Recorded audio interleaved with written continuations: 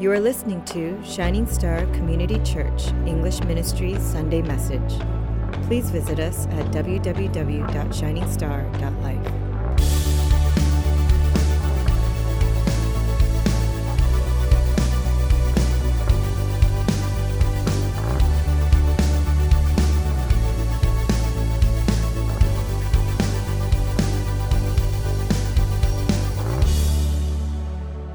There are warning signs everywhere. Turn to your neighbor and say, there are warning signs. Right? There are warning signs, there are warning labels on medicine, bottles, there are on toys, right? You'll see on roads, they say work ahead or construction site or whatever you want to call it. There's signs everywhere. In D.C., I hate parking in D.C., right? I think everyone agrees. Like they say you can't park here between 1:32 and 2:45 p.m., or stuff like that, or every other week. This is so confusing. But there was a sign I saw online. It says, warning, this sign is only a distraction. And this is the truth. Many years ago, I was passing by a farm, or I think it was a farm, but they had like a little kind of gate in front of it, and the sign said this: no trespassing, violators will be shot, survivors will be shot again. I'm hoping it was a joke. But yeah, in life there are warning signs everywhere. It's no different in Scripture because Scripture contains cautions and beware and watch what you're doing type of warnings everywhere. And I think it will be important for us to listen to what the Bible is saying. Have you guys, when you're little, or even right now, but when I was little, whenever I was feuding with my little brother, like in the car, we'd always make imaginary boundaries, right? Like you say, for me, my young brother's name is Danny. I say, Danny, don't you dare put your little chubby finger next to me. If you do, I'll hit you, right? And so I'll do this little line here. But sometimes we had to share that the center kind of armrest. So I'd even create a little line. But I said, because I'm bigger, I get 3/4 of it, And so we'll do that. We'll create these boundaries. And even as adults, whenever other people overstep their boundaries and get in our personal space, we get upset. Right? This is my safe zone. This is my area. Don't get up in my grill. This is my personal space. Well, God, He's also set boundaries when He says no. And when He says no about certain things, He means it. He means it. Turn to your neighbor and say, don't overstep God's boundaries. Okay, so this is like a really fascinating passage. I'm sure a lot of people have heard of it before, and you guys are pretty interested in it now. So the issue is this: who are the sons of God? Mentioned in verses 2 and 4. Okay, so the population was growing. Then in verse 2 it says that the sons of God saw that the daughters of man were attractive. Okay, so what now? The sons of God saw the daughters of man attractive. So who married who? Like that's the question right now that we're going to answer. So there are a couple possibilities, both of which I think have strong support. So let me quickly explain each one. Do you guys want to hear it? Say amen. Okay, so here's the first one, okay? The sons of God are angelic beings who entered into a sexual relationship with women. Everyone say, come again. The sons of God are angelic beings who entered into a sexual relationship with women. Look, I know that you know that I like Lord of the Rings. And no, I'm not getting the trilogy and the Bible mixed together, okay? Kenny and I, who are both planning on watching a Hobbits and Lord of the Rings 18-hour-long marathon, we're not crazy, okay? Now, so this is right here, what I just told you, this whole angelic thing, this is the ancient view. This is how they interpreted it long ago. This is the view, this is really the oldest view of this text. It was found in the Septuagint, okay, which is the Greek version of the Old Testament, because it came to a point where everyone was speaking Greek, and so they translate the Hebrew words, the Hebrew Bible, into Greek. So that's what the Septuagint is. And so in the Septuagint, which is not the Bible, but we do get some from the Bible, there's this book called First Enoch, or the Book of Enoch. And hear me out when I read this, okay? It says in that book of Enoch, a time had come to pass when the children of men had multiplied, that in those days were born unto them beautiful and comely daughters. And the angels, children of heaven, saw and lusted after them, and said to one another, come, let us choose wives from among the children of men, and beget us children. They took unto themselves wives, and each chose for himself one. And they began to go in unto them, and to defile themselves with them. And they taught them charms and enchantments, and they became pregnant, and they bare great giants. And there arose much godlessness, and and they committed fornication. They were led astray and became corrupt in all their ways. And then it goes on to say how God judged those fallen angels, binding them in prison into the uttermost depth of the earth. So what I just read to you, it wasn't scripture, okay? It was from the book of Enoch. It is fallible, it is uninspired, it is uninerrant. It's human writing that undoubtedly had a lot of mistakes in it and around it, but there's a reason why it could even have some points of truth and credibility. Because there are only 3 other places where this exact Hebrew phrase, sons of God, are used in the Old Testament. And they're all found in the book of Job. And guess what? Each time it was mentioned, each time it was spoken, it was referring to angelic beings. Everyone say, wow. But not only that, 2 Peter and the book of Jude, 2 books of the Bible which we know are legit, right? They're legit. They actually seem to endorse this view. In fact, in the book of Jude, Jude mentioned a phrase, ungodly acts in ungodly ways, and it says it 4 times. Why? Because he was quoting from the book of Enoch. So, fallen angels or demons taking on human flesh and breeding with human women. It sounds like a page out of some fantasy novel. Sounds deeply unnatural, but we can't say for sure that it is completely wrong. Everyone say, that's interesting. Okay. So now, how in the world can we find any type of application to that? Right? How can we apply it to ourselves? Well, have you ever recently heard of a daughter of man and a demonic spirit crossing the line, getting entangled with each other, which resulted in demonic, cultish, shady results? Anyone? Bueller? The president of South Korea? Yeah? But here's the thing, it's not just her. We as a nation, we're obsessed with the occult. We're obsessed with this new spirituality. You see, it doesn't matter if it's called the cult of goodness and peace. If it's not founded upon the blood of Jesus Christ, it's demonic. If it's not founded upon the blood of Jesus Christ, it will only lead you straight into darkness. So, people, let's quit your horoscopes, okay? Quit your Chinese menu thing. If you're a rat, go ahead and marry a horse, even if the almighty menu says otherwise. Okay? Look, God forbids us to overstep these boundaries. He says, stop. Be careful what kinds of spirituality you expose yourself to.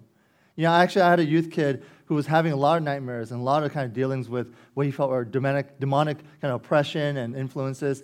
And I said, tell me about yourself. What's going on? And one thing that he kept on saying was this. He said, I'm obsessed with movies like The Ring. Like Grudge. Those kind of really creepy Asian movies? Are they Asian? I don't know. But they're creepy. They're kind of demonic. They have the spirituality to it. And so these things will influence you, right? These things are, I think, also deeply spiritual too. It affects us. And so these things are things that we have to avoid. Okay, so that was one line of interpretation. Okay, that the sons of God were the angelic beings, okay, who had sex with with the daughters of humans. Excuse me. So the second one is this, that the sons of God are the descendants, hear me out, the sons of God are the descendants of the godly line. I didn't say ungodly. Are the descendants of the godly line of Seth. Okay? Everyone say, that's a little bit better.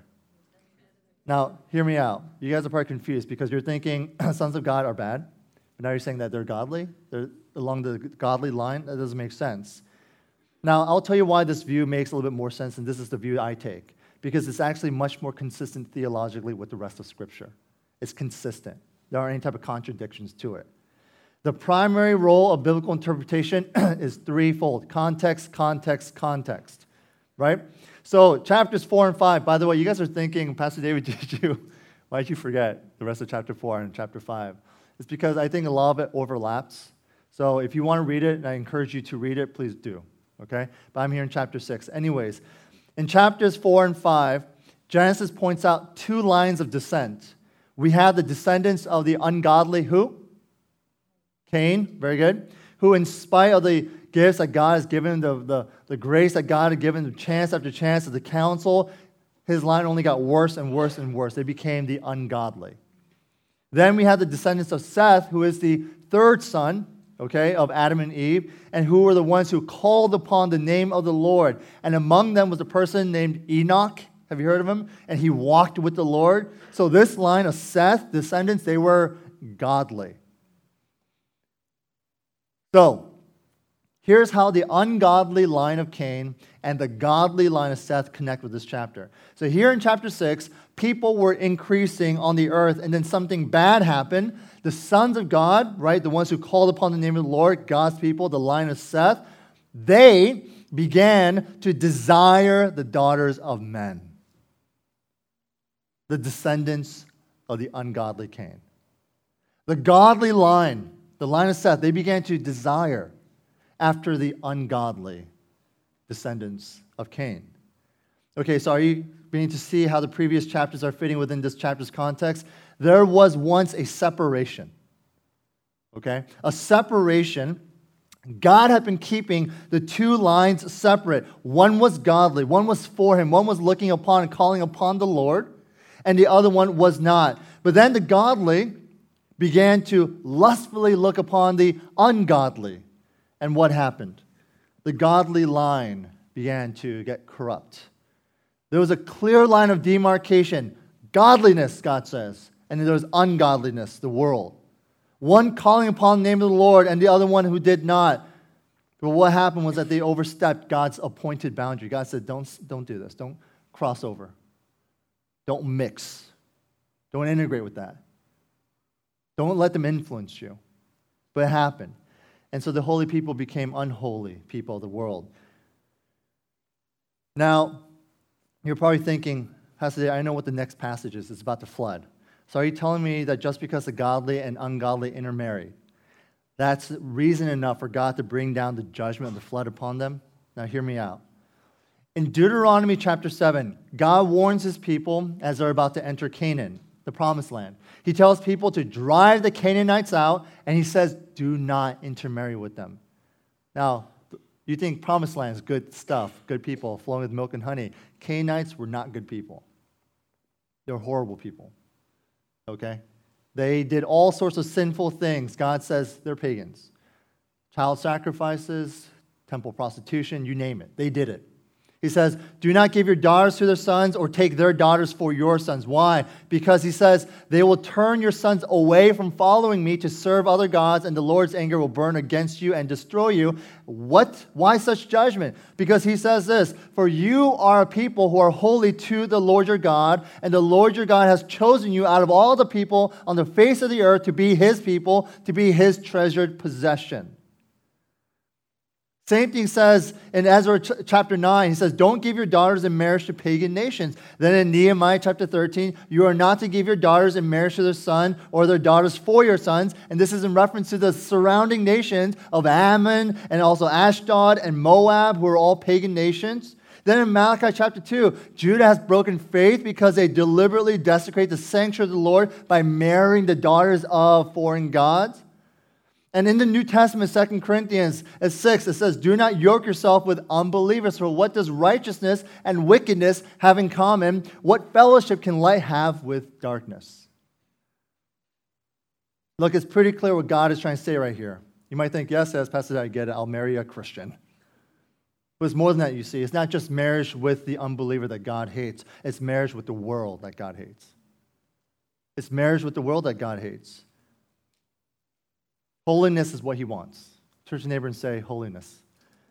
Holiness means separation. Separation means our loyalty, our love, our faithfulness, and affections, our everything is for God alone and the things of God. We can never, we can't overstep our boundaries as Christians. But let me talk about something here, people. In this day and age, it's common to date and get serious and get engaged and even marry someone without single thought or concern as to whether or not he or she is a believer. We're more concerned about his personality or her looks or their family background or their careers or their financial status or their educational background than if they have a relationship with the God of the universe. Isn't that true? In my nearly 10 years of ministry, I believe I've heard every possible justification for why they are with that unbeliever. And by the way, for those of you who are not a believer, I'm not trash talking you. But what I'm saying is that there is a difference between believers and unbelievers that is so deep So deep that if left alone, the difference often leads to spiritual death, divorce, generational pain, as your children end up being on the receiving end of it, and much more. So it's not just you're bad and we're not. No, we're both bad. But the difference lies in our faith that gives us our identity, which ultimately determines how we speak, how we think, how we act, how we spend our money, how we spend our time, how we view life, and everything else. It makes us who we are. Listen, here's the distinction between the believer and the unbeliever. The believer wants more of God. The unbeliever wants more of themselves. The believer wants more of God. So here's how you know if you're spiritually maturing. Do you want more of God each day? More of God. But to the unbeliever, their centeredness is on themselves, right? Because they don't believe in God. So who else is the most important thing in their lives? It's themselves. So they tell you, why do you always go to church? They don't get it.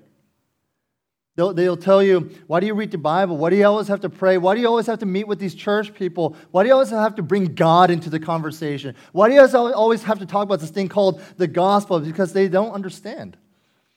They just don't understand. They don't understand that for the believer, it's all about God or nothing. So I've heard many reasons why she should still be with him or why he should still be with her. One lady, I remember a few years ago, I believe, she said this. She said, I believe God brought me into his life to share the gospel with him. And she said that. And I said, good, share the gospel then. She was dating him, and she just entered into cohabitation. So she just moved into, I believe, his house, or he moved into her house. Regardless, that's where they were at. And I said, you shouldn't do that. You should not yoke yourself with an unbeliever. And she said, but I want him to know how much God loves him, how much I love him. And I told her point blank, I said, sister, who do you love more? God or him? And she said, God, of course. And so I said, then do what God says. Trust that there's a reason why he doesn't want you to marry an unbeliever. But not only that, and brothers and sisters, I say this to you also. Evangelism, if you want to share the gospel with someone, it does not require intimacy with that person. It doesn't require intimacy. You don't have to be their girlfriend or their boyfriend to share the gospel. You can share the gospel without being intimate with them. But more than that, God loves them more than you could ever love them. You believe that? Therefore, if that person is to be saved, it's not dependent on your commitment to them to share the gospel. It is solely dependent on God's commitment to them to ensure that the gospel is heard, whether by you or someone else. You know, God, he calls us to have a missional life, but he does not call us to have missional dating. Can I hear an amen to that? Marriage, aside from your decision to follow Christ, will be the most important decision in your life. In marriage, when two people who have two separate worldviews, two separate values, separate everything come together, do you know how difficult it is to coexist? So difficult. What if she likes cats and you like dogs? Right? What if she likes this and you like that? What if she is like this and you are like that? It's difficult bringing two people in together. And what happens? What results is that there will inevitably be compromise, right? And so your faith will be no exception. One of you will give in, and let me tell you something. It's a lot easier to pull someone down than it is to pull someone up, okay? And you can think, he'll change, she'll change, I'll pull them up, I'll bring them to the Lord. Come on. It's a lot easier to pull them down than it is to pull them up. Look, some of you guys still have these type of decisions in front of you. We can say, but it's for love. No. You know, as a Christian, it's not. It's for faithful obedience. That's what we're about. To the one who loves you so much that his son died for you. So God, he absolutely forbids you to enter into a relationship with an unbeliever. If you're not willing to settle in the other areas of your life, I've heard so many girls say, I will not marry a guy who's less than 6 feet tall. I will not marry a guy who doesn't have a college degree or who always doesn't do this and have, they have all these things. If you won't settle with someone who can't do this or doesn't have that, then why do we settle with someone who may or may not be a believer? someone who maybe attends church on the special holidays. I want you guys to know, even casual Christianity should alarm you. If it would hurt me to marry a Dallas Cowboys fan, Ron, they're doing so well. Pains me. How much more difficult would it be to marry someone who worships a different God? Hard. So heed the warning signs, people, because if you're not careful, it'll lead to one thing. This is my second point, destruction. The wicked will be destroyed. Now, we read Ada, my daughter, Bible stories, and they're usually taken from these little colorful books. They're lovely books. They're ones that you can kind of pull the tabs and those pieces moving. There's even like these textured pages where you can feel and you can touch like the felt animals and stuff like that. And it's really cool. And like all these little Bible stories for kids, at least, it reads kind of like the Mother Goose type of tale, right? Very kind of, stuff like that. So for instance, when reading about Noah, it goes like this. God told Noah to build a big boat because God was angry. And so to the people, he went, grrr, right? And so God told Noah to bring in animals, and then we start counting 1 giraffe, 2 giraffe, 1 elephant, 2 elephants, right? And by the end of the page, we're saying, yay, for animals. And then we say, wow, Ada, is that a big boat? She's like, yes, big boat. I'm like, yeah, it's a big boat, right? And so it's all very peppy. It's all very just like, wow, that's fun. It's colorful. It's bright. You see the beautiful little rainbow and everything like that. But was that the reality? The people were so wicked.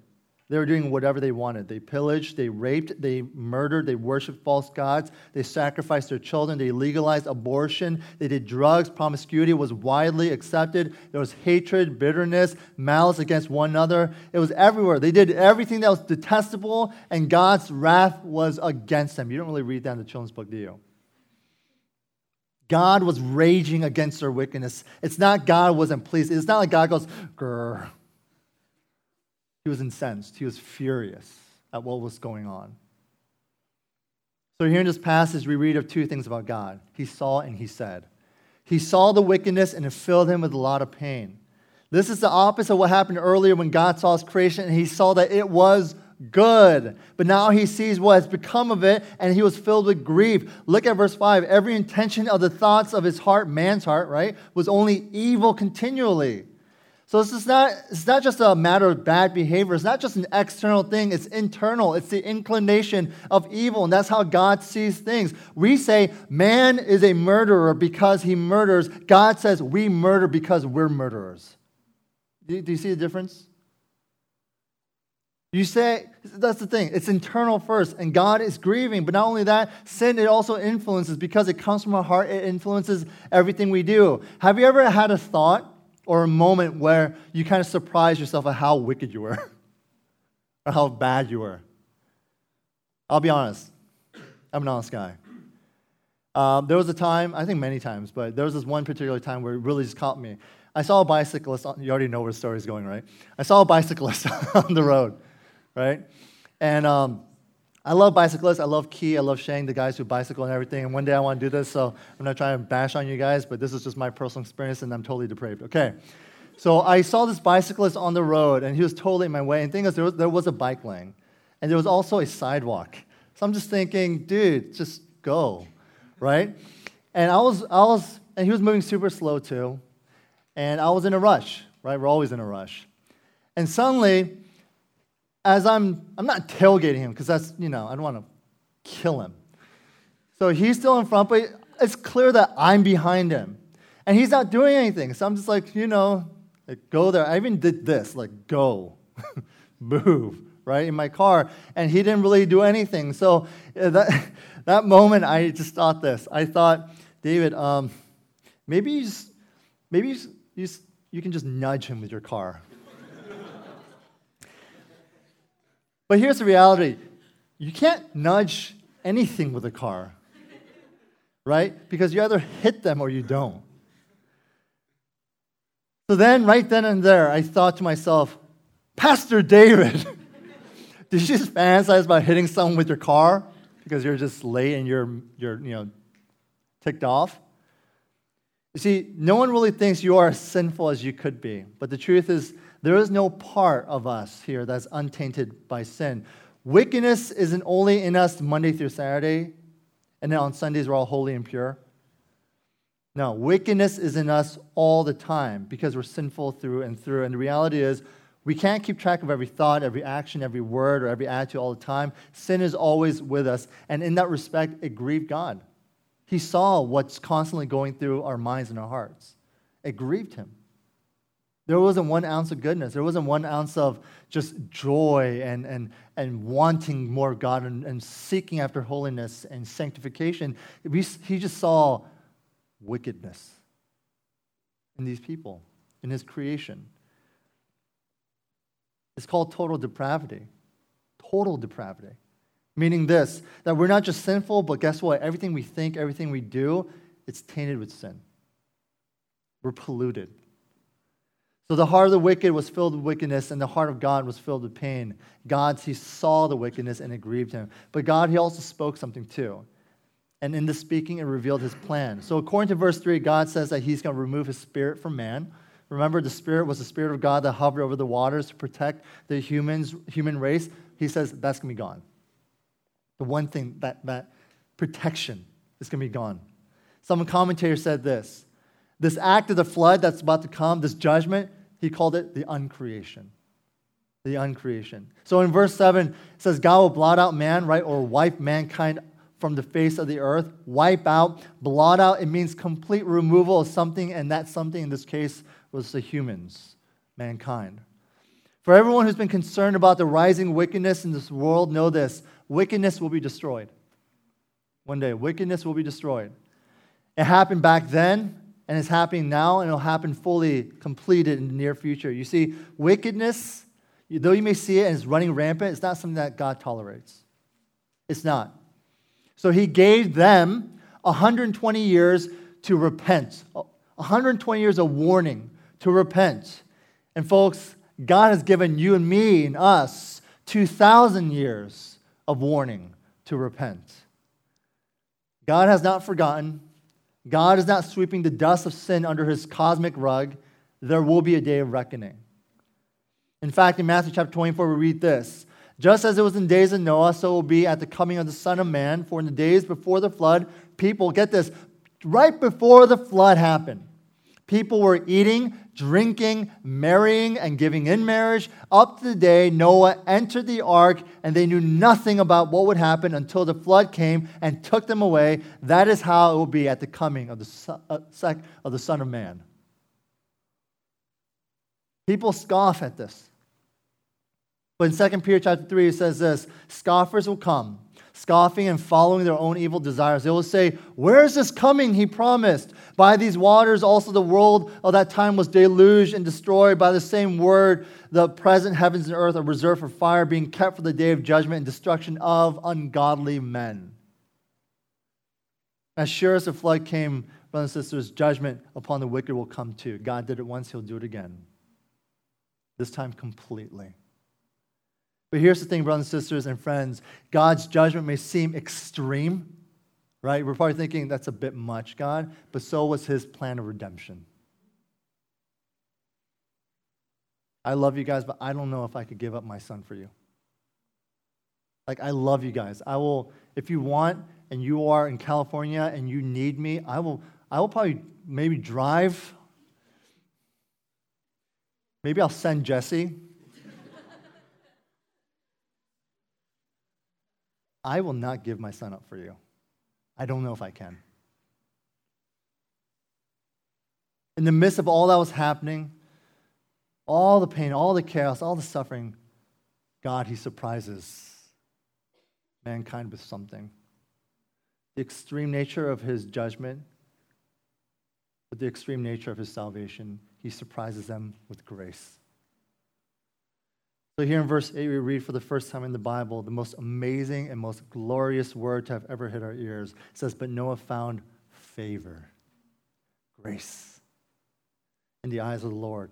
Notice it didn't say, but Noah was doing well and he treated people well and he's a little bit better than others and therefore he earned that favor or grace. No, it says he found favor. Like He found it. The thing about grace is this. You and I, we're just recipients of it. We just receive it.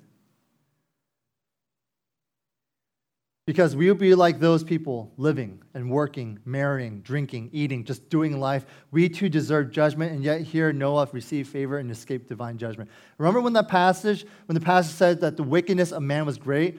It meant every man was wicked. That included Noah. You know that? Included Noah. Noah was depraved too. He was corrupt too, and yet he was the one who received the grace of God. Maybe you think right now, for some reason, that you're unforgivable. Your sins are too great. You made too many sins, too many blunders. You are unlovable, and you think, why in the world would God love me? Brothers and sisters, if you got air in your lungs and you have time right here and right now to repent, to confess, and ask for forgiveness, then God's grace is upon you. We have today to repent, and tomorrow, brothers and sisters, really is no guarantee. For tomorrow could be the flood. But know this, the reality is that God, He doesn't just love, but He is love. And He loves us despite our shortcomings and sins. However, He will not force anything upon us. We must respond to His grace and approach Him with deep humility and ask for the forgiveness of our sins. His grace is available to you today. The thing is, we can't ever really brag about our love for God, right? But we're constantly failing Him. But we can certainly brag about His love for us because His love never fails. Grace doesn't mean that judgment will not come. It's going to come. Grace means that as certain as the coming judgment is, that there is a safe place, a place of refuge, an ark of salvation, if you will. But this refuge is found in Jesus. Remember how God was angry and grieved over the wickedness of man and how God had wrath against it? Well, it was on that cross that Jesus endured the wrath of God for us. You and I do not have to go through the flood. We do not have to go through the judgment. We don't have to be the recipients of God's righteous wrath because His Son received it for us. It was on that cross that Jesus endured the wrath of God for us, and so for those who follow after Jesus, will not have to face that judgment day of wrath. You know, God, and I end with this, He's laid out the warnings all around us, people. Warnings everywhere. They're blaring. Red flags everywhere. And here in this passage, we see clearly what sin looks like. And I think it's evident that none of us here are sinless. We see that God grieves because of it. And we see that God will not let it escape because He's going to judge it. But in all that, God reminds us today of His grace found in Jesus, who will forgive us. And in the midst of all the storm and the coming storm, He will keep you safe. Amen? Let's pray.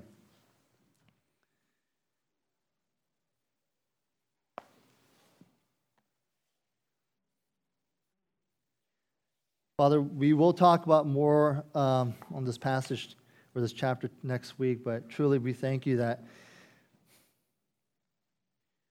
this is such a bright and hopeful example that salvation is one that comes directly from you and it has nothing to do with us. Because if it had anything to do with us, Lord, I don't think I'd make it. And the reason why I don't think I'd make it is because as good as I think I am, I know how perfect you are. And there is no comparison. And so with my tainted life, with my blemished heart, Father, how could I possibly approach your throne of perfection and holiness? Which is why, God, in your mercy and in your grace, you said, I will save you. You will be the recipient of my grace. You can't earn it. You certainly don't deserve it. But I will be the one to pull you out of that pit of despair. I will rescue you from the deluge. I will rescue you from the flood. Come into my ark. And friends, that's Jesus. I want to encourage you guys to take a moment now as the Lord speaks to you, as He has spoken to me this past week, that you reflect upon His mercy and His grace, and you would pray with a heart of thanksgiving. But you would also pray in repentance too. realizing that sin is pervasive. It influences every aspect of our lives. But by God's mercy, He's given us this air and this time and this opportunity to repent and say, God, take it from me. Make me whole again. Create in me a clean heart. Let's get right with God. Let's get right with Him. So take a moment and pray, and we'll go into our last song.